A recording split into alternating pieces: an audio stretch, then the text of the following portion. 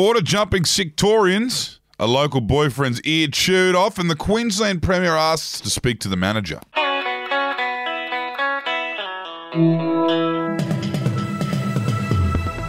Hello, this is your Daily Batuta for Friday, the 11th of June. I'm Waddle Hussey, and joining me in the Desert Rock FM booth once again is Clancy Overell. How are you? You well? Good, mate. Just dealing with the trauma of Wednesday night's football match still with me. We'll be all right. Underdog status activated. We will rebuild. Bring on Suncorp, eh?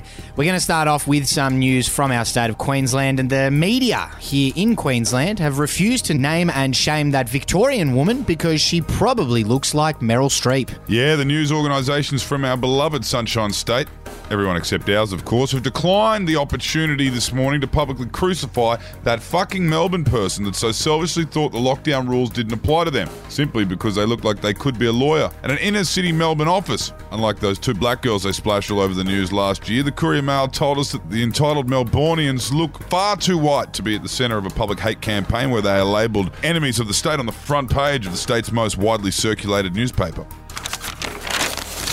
Some local news now, and a new boyfriend has been treated to an exciting 15-minute explanation about Loki's place in the Marvel Universe. Yes, after giving his girlfriend a TED Talk on New South Wales victim complex and the intricacies of the state of origin rivalry, Batuta Heights local Brad Parker was treated to a dose of his own medicine.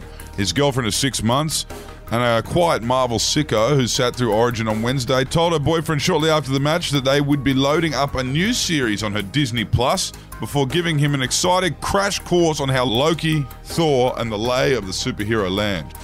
Some news from the sporting arena, and Anastasia has asked for a refund on that $8 million she spent. Yes, as the dust settles on that lucky New South Wales win, Queensland Premier Anastasia Palaszczuk has formally asked NRL boss Peter V'landys for a refund on the $8 million she spent bringing the state of origin to Townsville. $8 million for nothing, she said.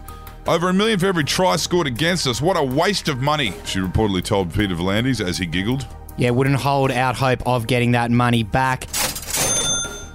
Our quote of the day today comes from Texas Republican Congressman Louis Gohmert, who asked an Associate Deputy Chief of the National Forest Service if this could be done to stop climate change. And so is there anything that the National Forest Service or BLM can do to change the course of the moon's orbit or the Earth's orbit around the sun? Obviously, that would have profound effects on our climate. Changing the moon's orbit to prevent climate change. Big ideas from Louis. Probably a bit more realistic than reining in any of our mining billionaires, that's for sure. Chuck a rope around it and just shift it a bit to the left. A huge idea. Imagine if we could pull it off. Anyway, that's all we've got for you. We'll be back with the weekly a little bit later on. But until then, have a good day. Hooroo.